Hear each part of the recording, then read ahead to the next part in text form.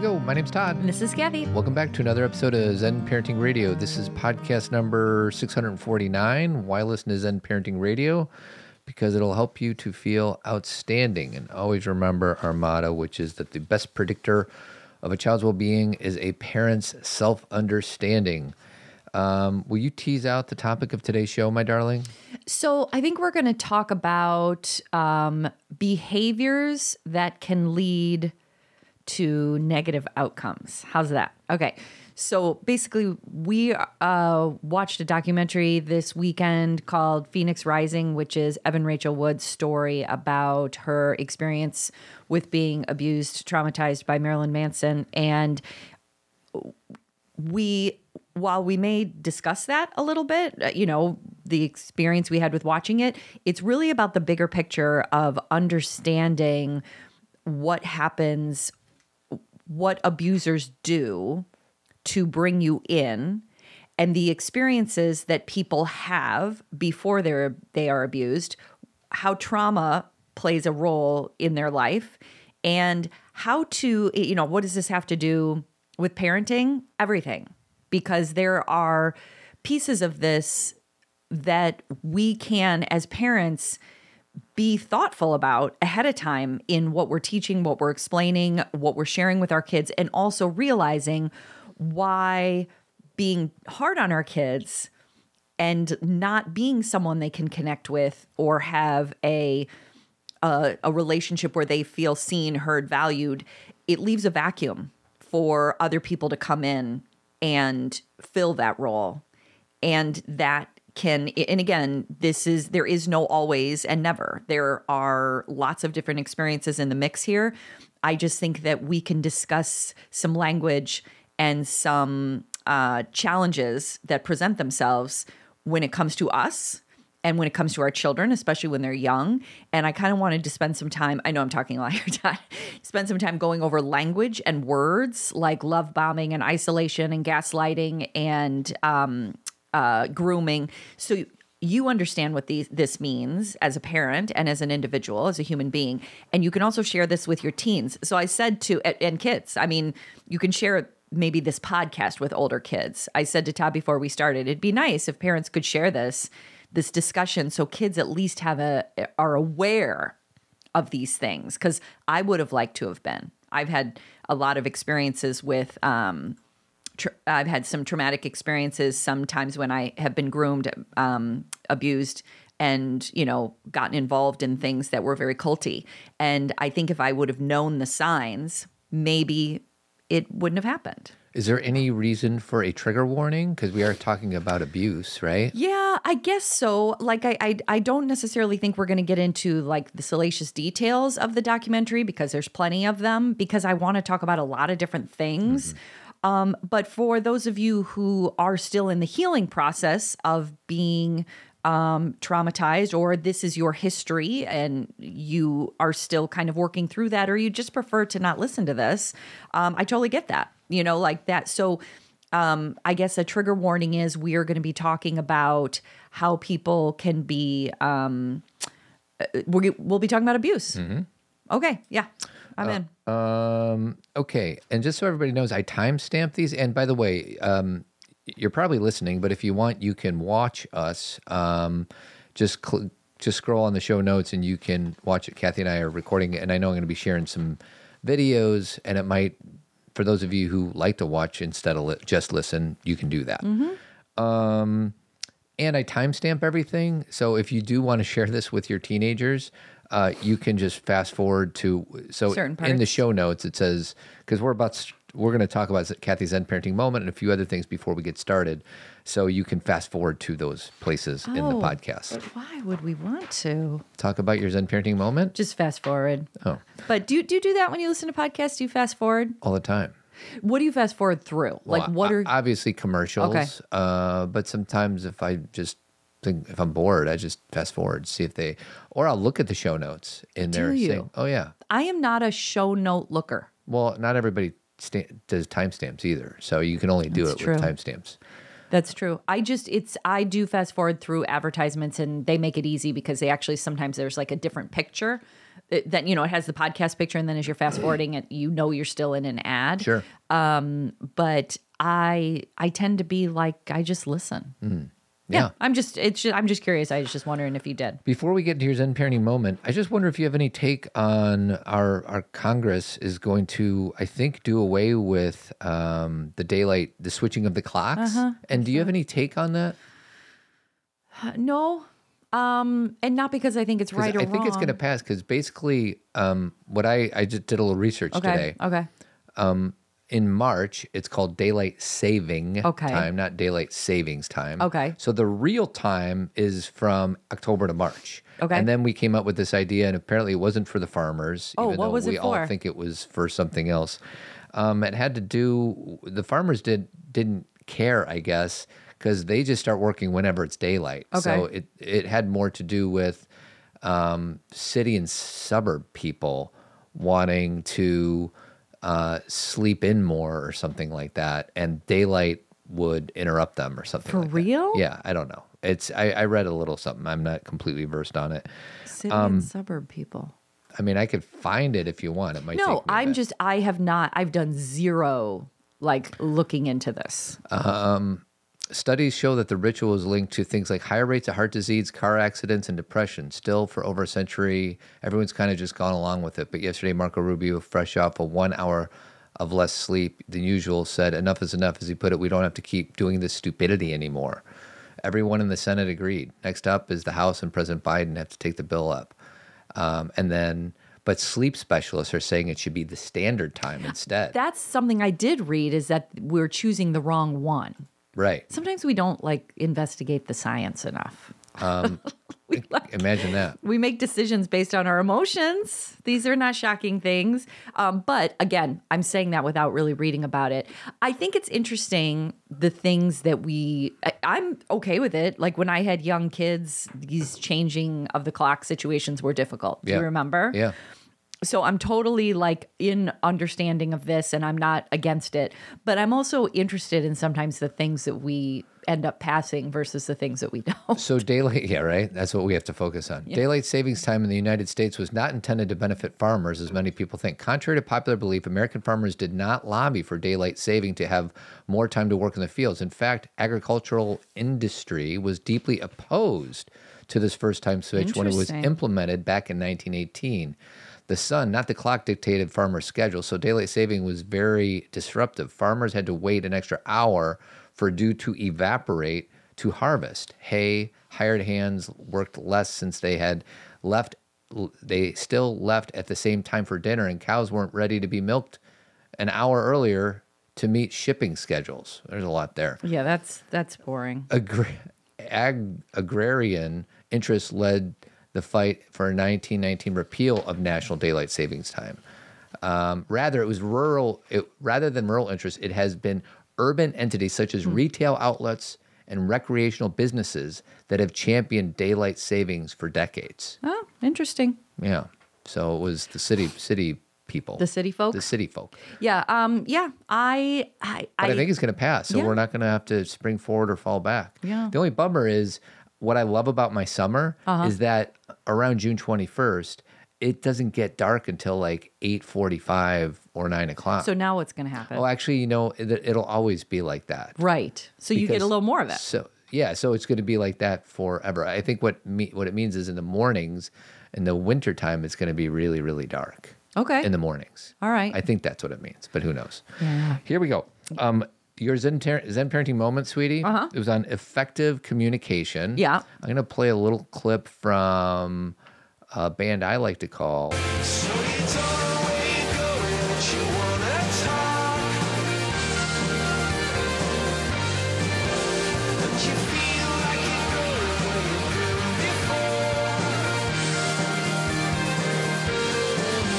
You tell anyone to listen, but you feel ignored.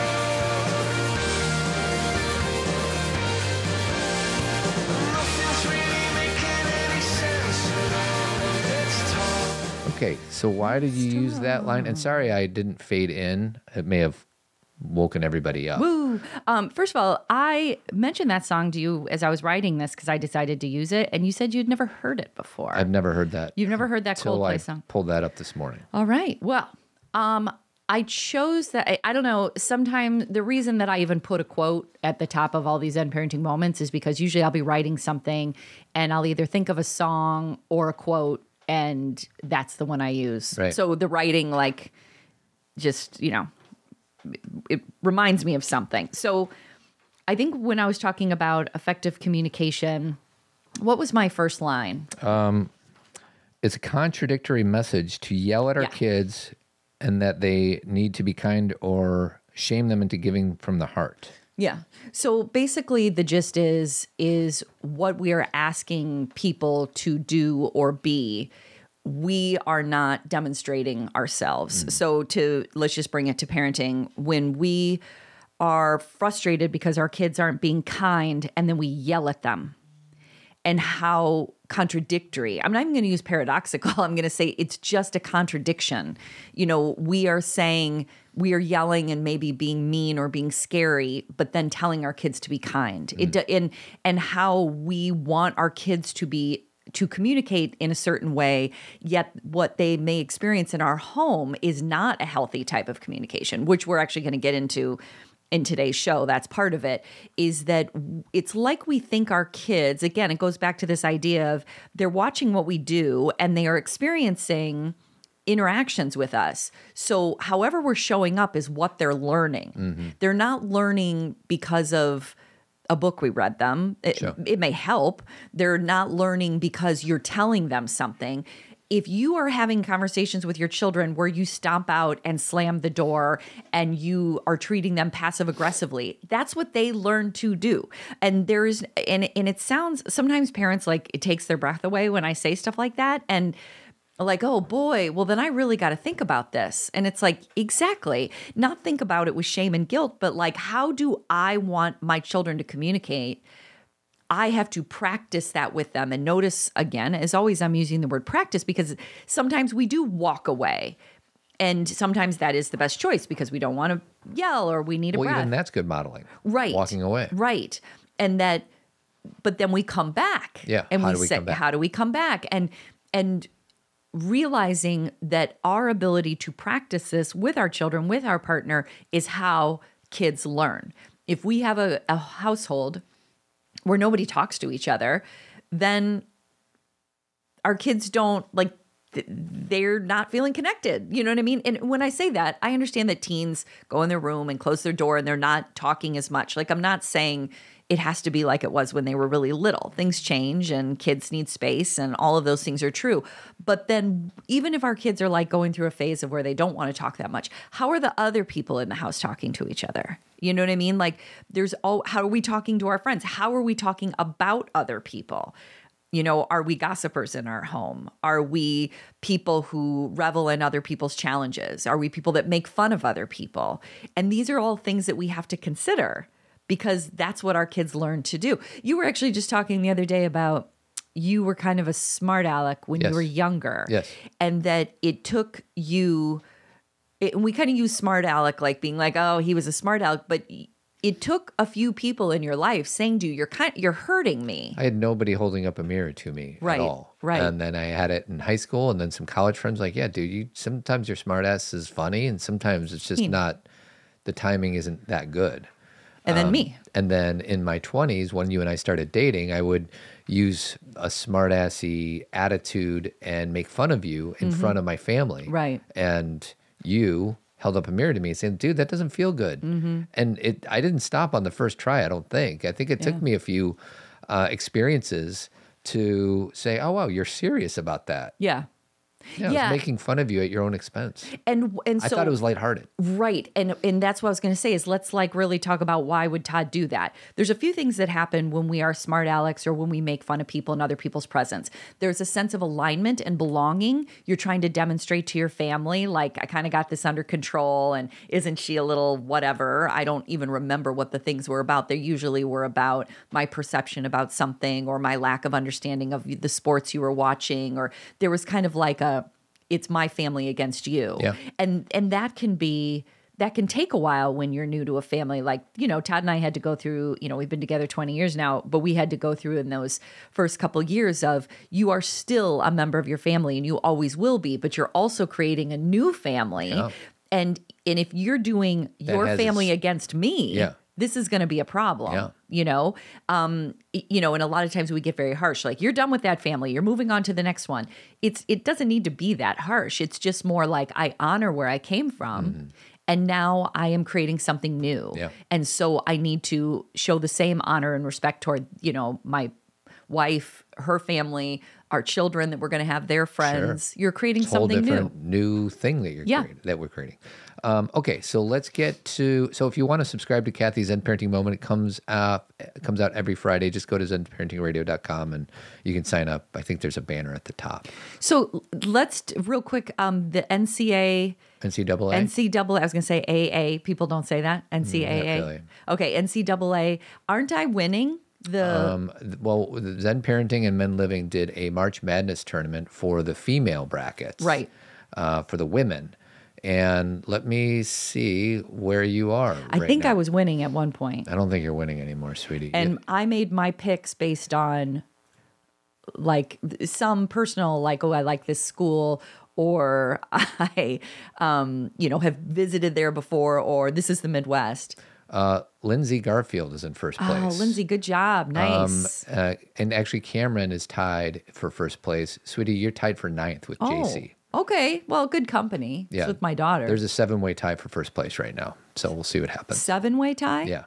So I'm not in that though. No. I'm in ninth. Yeah. So you only read a few people though. So why are there 7 in there? Well, because there's a bunch of other people in first place. Okay. All right. So yes, you are in striking distance. And who do you have? You have South Carolina winning it all. Okay. The Gamecocks of South Carolina. So Todd sends these funny emails about who's in first place, and he like calls people by certain names, like I'm trying to think of some of the ones he wrote, like Kevin Kevin, I lost to Todd Adams in at pickleball last Friday. And you called he said Skylar 8th grade Adams, and then one was Skylar, I chose my picks based on mascots. or Mr. Bear's Tail Adams. Mine was at one point you said, Kathy, my feet are hot, my feet are cold. Now they're hot again. Now they're cold. Now they're cold. Can I put my feet on your legs? Did you like that one? Just made me laugh because Todd gets so annoyed at me because when we go to bed, I have all of these like temperature fluctuations Throughout and your body. throughout everywhere. Like my feet will have its own weather system. my hand, Your belly and your back will have another weather my system. belly. Really? I'm just making stuff up. I was gonna say, okay. Different parts of your body Okay. carry I think their it's own just weather system. Feet and hands. No. No, Okay. you're much more complicated Am than I? feet and hands, sweetie. I sometimes have to bring a hot water bottle to bed to warm up my feet. And then I get really hot and annoyed, and I have to take. Well, the problem is Yes. What is the problem, Todd? I don't invite you, but I'm okay with Okay. when you put your cold feet on my warm legs. Great. Thank you. When the tables are turned, that's not okay. Okay. So I knew you were going to say that. Yeah. And this is the thing. It's not, the tables are turned, but okay, let me say this. This is important. I bring up my temperature at night all the time to a point where Todd's like, yep. Like this is a story you tell me every day. Yeah, you talk about it as if it's interesting. Right, because it is to me, because I think it's interesting. Yeah, it's because not, like but my I'll feet are listen to hot, you. my hands are hot. So when I got into bed the other night and I was a perfect temperature, and I even looked at you and said, I am a perfect temperature right now. And then you put your cold feet on me. Yeah. And I said, please don't do that. Warm 'em up. I'm a perfect temperature right now. And you may say, well, that's not fair because you put your feet on me. But who's the one who's constantly trying to regulate her temperature, who talks about it incessantly, and you get annoyed? So I can't be that warmer for you. Yeah, so we just need to make an agreement. This is a one-way transaction. Or I'll fill up a hot water bottle for you. You will? Will you really do that? You're laying in bed, you're ready to go to sleep, and I'll be like, my feet are cold. Will you go? And now I know you would. I if would, yeah, if I would. I asked, but Yeah. it's just, that's a big ask. It is, but What's easier is I just put my cold feet on your warm legs. and then I will talk more about my my temperature in my body. Like what I'm trying to say That's is fine. You who talks about that more, me or you? You. Okay. So then when I feel warm or just perfect temperature wise, I kind of feel like maybe you could understand that it may not be great to then change the temperature of me. I say we get to the Okay, gist of the let's show. go. 'cause Let's we're go. Let's go. Literally 20 minutes in. Hey, I But don't think we're the only ones dealing with body temperature issues. This is going to be a 2-part show. Okay, anyways. yeah, we got So plenty of time. We have some time. So let's dive in. Real quick question. You just told me we were going to dive in. We are. Should I play the trailer, which I have queued up, so Sure, go people ahead. can? All right. So give me a second here, and if you want to watch this, you can. Okay.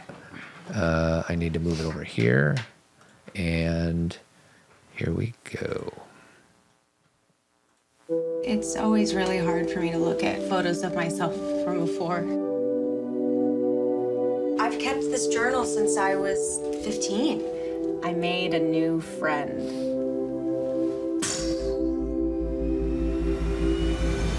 I'm here today to talk about Brian Warner, also known to the world as Marilyn Manson.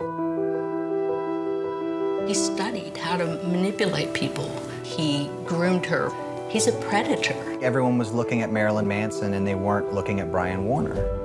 Numerous women heard my story and they knew exactly who it was. I realized that I wasn't the only one that this had happened to. You're not alone. I know, it's crazy. We were outside of the statute of limitations. We had run out of time and nothing in our evidence could help us. Statistically, a lot of victims take 7 to 10 years to even recognize that they were a victim of this abuse. I became an activist fighting for victims and survivors of domestic violence and sexual assault. Not only did people hear our stories, but they said, yeah, we hear you and something does need to change. Any bills that will expand the statute of limitations is really important to survivors like us. We need to make sure that this doesn't happen to anybody else. I realized that this is the first time I haven't been doubted or questioned or shamed. This is the first time that someone was really listening. I was like, what is this feeling? And it's this feeling of being believed. All right, there we go.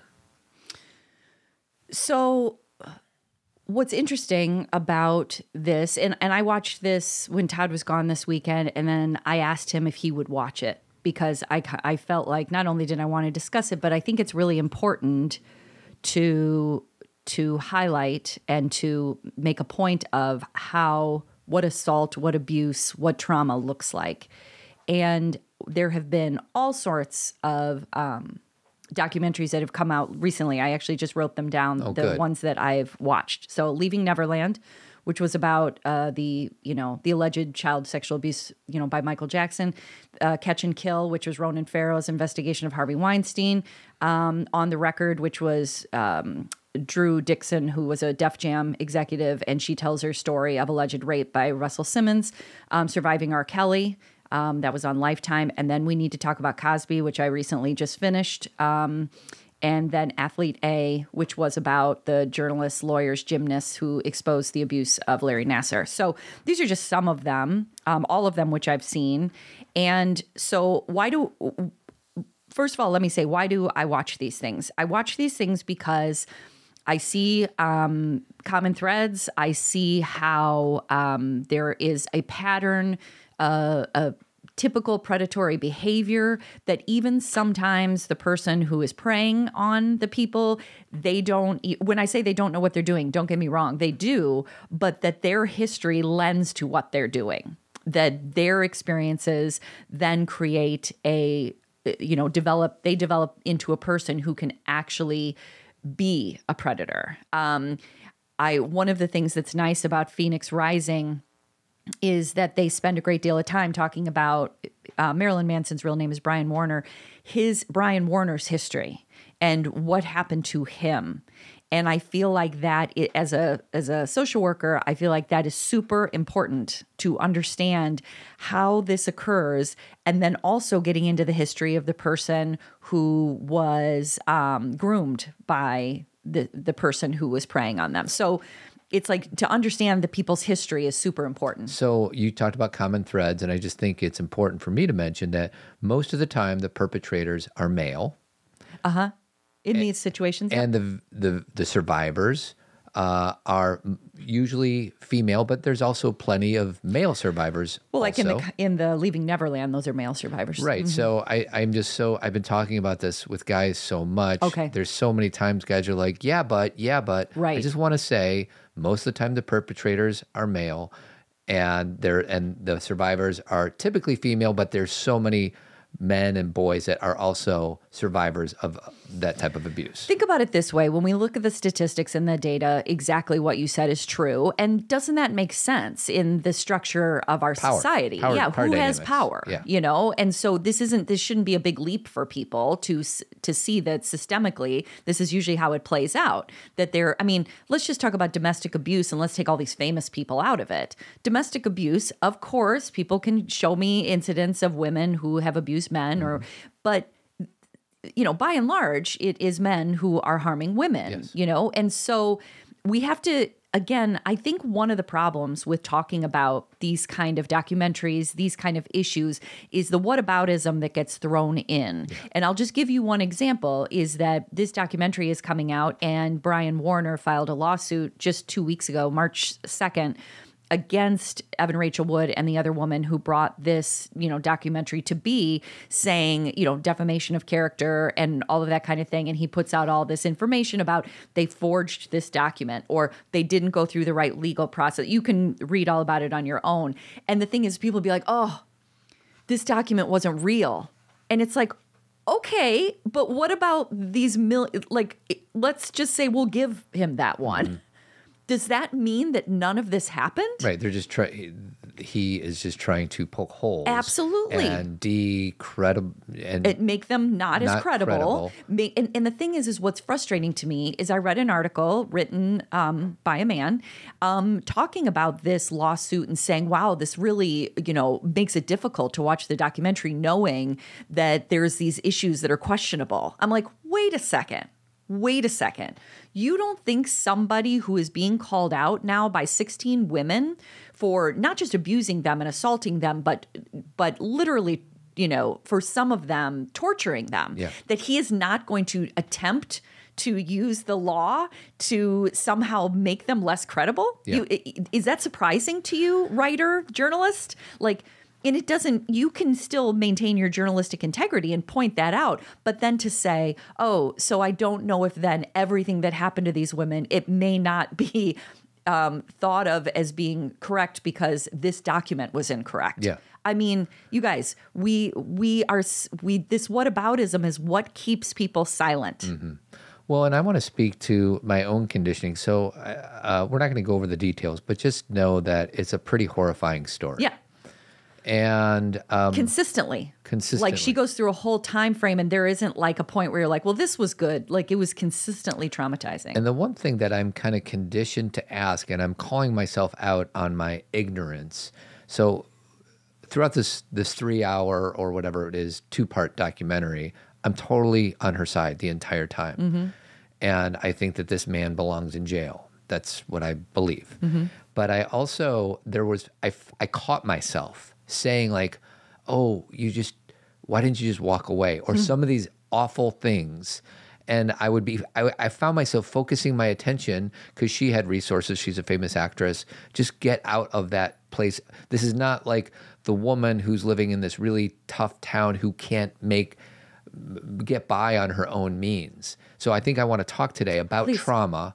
I want to, with your support, about trauma and why but the reason I'm bringing that up is I would say when I was watching this horrifying documentary about what this man allegedly did, mm-hmm. I found myself, just get out of there. Just get out of there.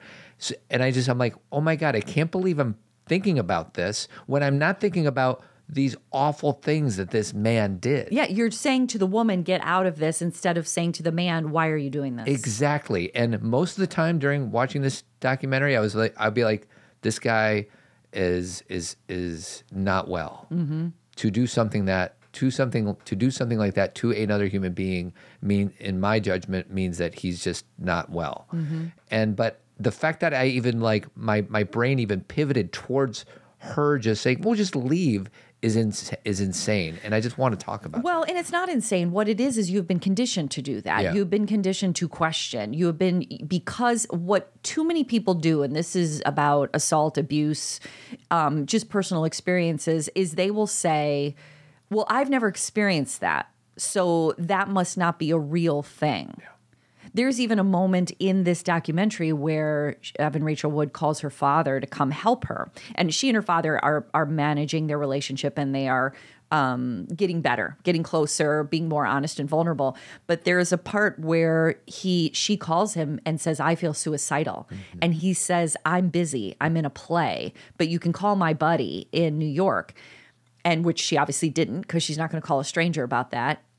But what he said later when asked is, he said, "I had never felt that way, so I just assumed it really wasn't life or death." That dad was misinformed on when somebody says, and I don't want to give myself too much credit, but when somebody talks about harming themselves, I stop what I'm doing. You take it seriously. And I think most people, maybe I'm wrong, would stop what they're doing. And this is the dad. This is one of the most shocking moments of this documentary. It happened in the last 20 minutes, is this dad's like, "You know what? I'm working, but call my buddy." I just can't relate to that. And what I said to you is that his loves are out of order. Right. He chose work over his daughter. What's interesting is most of the time when moms or dads get put in this position, it's rarely ever this life or death situation. It's something like, I'm feeling depressed. I'm feeling depressed. But this guy was given the gift of being shown that this is life or death, and he still chose to go back to work. Because he had never experienced it. Yeah. So he's like, if I can't run it through my frame of reference and it doesn't make sense to me, then she isn't having this experience. And the reason why I wanted to bring up this, this specifically, is that's basically what happens to people watching trauma survivors, is they say, well, I would have never been in that situation, or I've never been in this situation. It's why, as a woman who is a therapist, who speaks about these things, and I have a wonderful partner and, children, but I have been in these situations. And that's why I talk about it, because I want you to understand that I was very educated and I came from a good home, and I had experiences where I was pulled into something and allowed myself to be gaslit, abused. And when I say allowed myself, I'm not blaming myself, but I went in, I know how this can happen. It's why I study these things, because nobody joins a cult. People do things because they think they're doing something good. No one chooses an abusive relationship. They get into it because they think that they're seen and that they're special, and then it becomes abusive. This is what happens. And I work with women who have these experiences all the time. Like when Todd was watching this, he was having some aha moments. And I said, Todd, I hear these stories all the time. Well, and that's what I want to talk about really quick. And I know we got so much to go over, but that's why it's a 2-part podcast.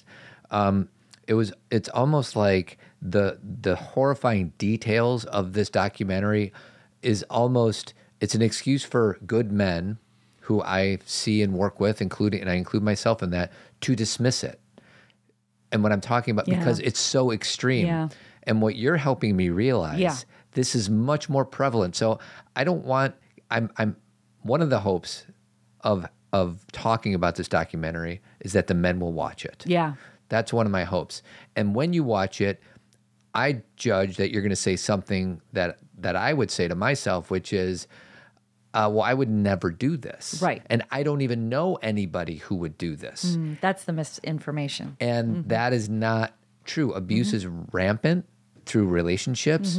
And I would love to say that my friends and all of the people that they know has no abuse, but it's simply not true. Well, and I can tell you that I've had several experiences, but 4 specifically with certain people, 5, they're still out there doing their thing.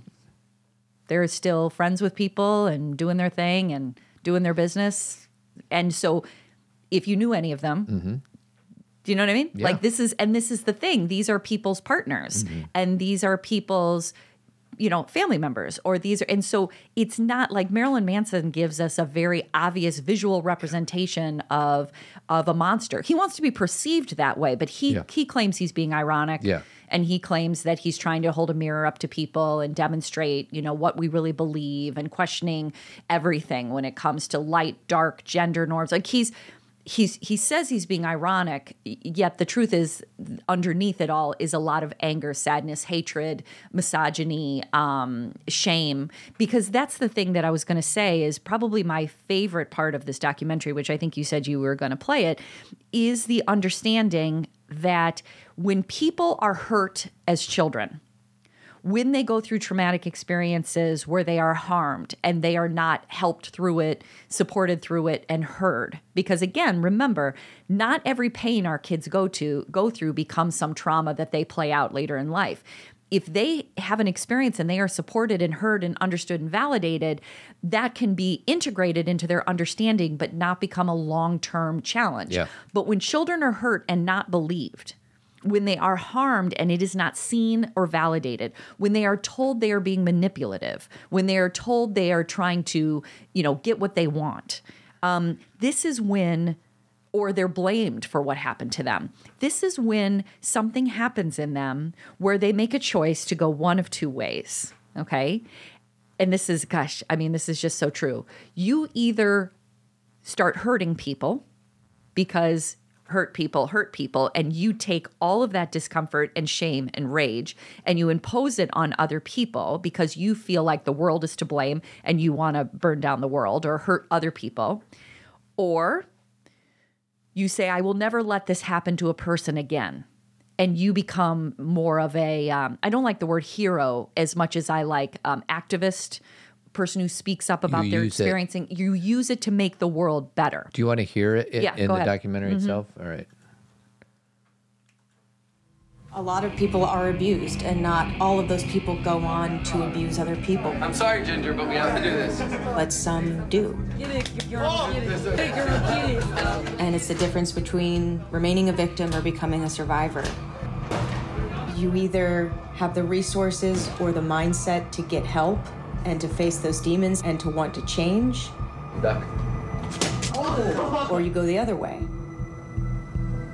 And you stay in the trauma, you never face it, you never deal with it, you internalize it, and you take all the pain that you feel and you perpetuate more and more abuse. Look at me, 'cause I'm That's it right there. And this is why there's so many things that Todd and I have talked about on this show where we're, like Todd said, we are just talking about everyday things sometimes, connecting with your child, making them feel heard in a certain situation, making sure that, if it's something about sports or grades or whatever, that they know that they're bigger than these things and that they can get through it. Some of this is very everyday. And some of these things are big things, meaning that if our children consequential, that if over time they feel disconnected, if over time they feel unheard, if over time they are dealing with something clinical that we are unwilling to support them through or acknowledge, and really well-meaning parents, you guys, I work with so many people who say things like, my kid, we helped them with this and we did what we could. And I just think that they just need to get back to school and start again. There's a kind of I don't want to deal with this anymore, which I hear. I hear the parents, too, where they need support in continuing on. This is not about blaming parents. This is about saying a lot of times we try and bypass things they're manipulating me, I don't know why they're acting that way. As if there is that children's behavior is often indicative of what's going on. I just said often indicative. It's indicative of what's going on inside of them. Now, that doesn't mean that things like hormones and puberty and challenges and societal pressures, that's a part of it too. It's not just one negative experience. It can be a lot of things. But allowing them to vocalize these things and speak about them is how they release this tension instead of having it be behavioral, instead of having it be where they start to separate from themselves, where they like one, we could go really deep into specifically Evan Rachel Wood and what she shares, but this is true for everybody. She talks about how as a kid, lots of experiences that she had, but overall, okay, but some challenging experiences. Like it's kind of one of those stories that a lot of us can relate to, right? Parents used to fight. And then there was some separation and, so difficult. But one of the things she said that really struck me, because this is what I hear from women all the time, is she had lost her sense of self. She didn't know who she was anymore. And she was doing things to support her mom or to isolate from her dad or to try and be close to her brother or to find herself. And she never really knew who she was. So then when someone comes in when you're 18 and says, you're special, I see you, I think nobody else gets you but me, it's this vacuum. They can fill that up and take that's how it can begin. So this is why, like, understanding, and I want to give Todd a chance to reply back to this, but I wanted to go over the words that are used, and they do a really good job in this documentary of going through this language to how somebody can get invested in someone that ends up hurting them, how they can get involved in an organization that ends up traumatizing them. There are ways that this happens. So there are steps. So go ahead. So it's just, if I can kind of rephrase what you just said, Sure. is unless we are doing our best as parents to make our kids feel worthy, then if we don't do that, there's a void there. And then as we grow up, as kids grow up, as human beings grow up, if we don't have it, if we can't know that we're valuable as we are just because we're breathing, and we think that there's a part of us that are no good. And in Evan Rachel Wood's standpoint, she never really felt She didn't know who she was. She was. So somebody, this guy, decided to fill that void up with words, acts, behaviors that made her feel good about herself. Special. And that was the foundation. Correct. To allow herself to deal with things that normal human beings who do feel special about themselves would never accept. Right. And it doesn't mean it still can't happen. It just means that it might be there. The reason that I feel like all these cult shows are coming out and all of these shows about people's experiences with abuse and trauma is because we're realizing that the more you talk about it and see the signs, like, for example, I don't have a problem doing this anymore. Like, regardless of your politics, to deny that Trump is a narcissist is ridiculous. He is. And you can say, but I liked this about him, or you don't, what about this? Or what about this party? Or I'm not trying to debate the politics. He is a narcissist. I mean, do you want me to read what narcissism is? Just so you can kind of, have an understanding. Okay, let's see. Well, that's love bombing. Okay, so have an exaggerated sense of self-importance, have a sense of entitlement, and it needs excessive admiration, expect to be recognized as superior without any achievements that warrant it, exaggerate achievements and talents, be preoccupied with fantasies of success, power, brilliance, and beauty of a perfect mate, believe they are superior and can only associate with special people, monopolize conversations, belittle, look down on people they perceive as being inferior, and there's 10 more. So can anyone debate me on that is not who that person is? What's interesting about that list is it's all outwardly focused. Correct. So there's nothing inside of a narcissist that, like, the value is only predicated on how others perceive. And that's a very good distinction, because sociopathy, or being a sociopath versus a narcissist, you can have a sociopath who is a narcissist. But what the difference is, if we really had to weed it out, is a narcissist is doing everything to make sure they are seen as vital, important, valuable, because they have no sense of self. Yeah. So to your point, everything is external. Sociopaths often, that may be part of it, but they're less concerned about maybe their appearance or the way they look, and they're they're really just trying to manipulate people and have no regard for other people. others. They have no respect for other people. No capacity for empathy. No right? capacity for empathy. Yeah. So, for example, like this is a dumb one, but we'll stay in pop culture. Dirty John. Yeah. Do you remember that podcast and that TV show? Yeah. He was a narcissist for sure, but let me say this again. He had some narcissistic behaviors, but he also was more concerned about. He didn't care about other people, and he sometimes showed up dirty and gross, Yeah. and he didn't look like, he wasn't like, I need to look a certain way so you then value me. Yeah. He just was taking advantage of Yeah. people. And that's like a dumb example. It just so happened. Someone just brought up Dirty John to me the other day. We decided that we're going to do 2 45-minute podcasts. Okay. Are we already 45 We're minutes at 45 minutes. in? Okay. Can I end this with a end this. teaser? Sure. Is in next week, what I'm going to talk about is these specific things that people who are trying to, bring you in, the people who assault you, the people who traumatize you, these are steps that they commonly take. And why is it important that we know this? Because we need to know, we need to look for it. We need to understand what it is. We need to understand why certain things are too good to be true. There's a reason why we say that phrase. Yeah. We need to recognize things early so we don't get pulled in Yeah.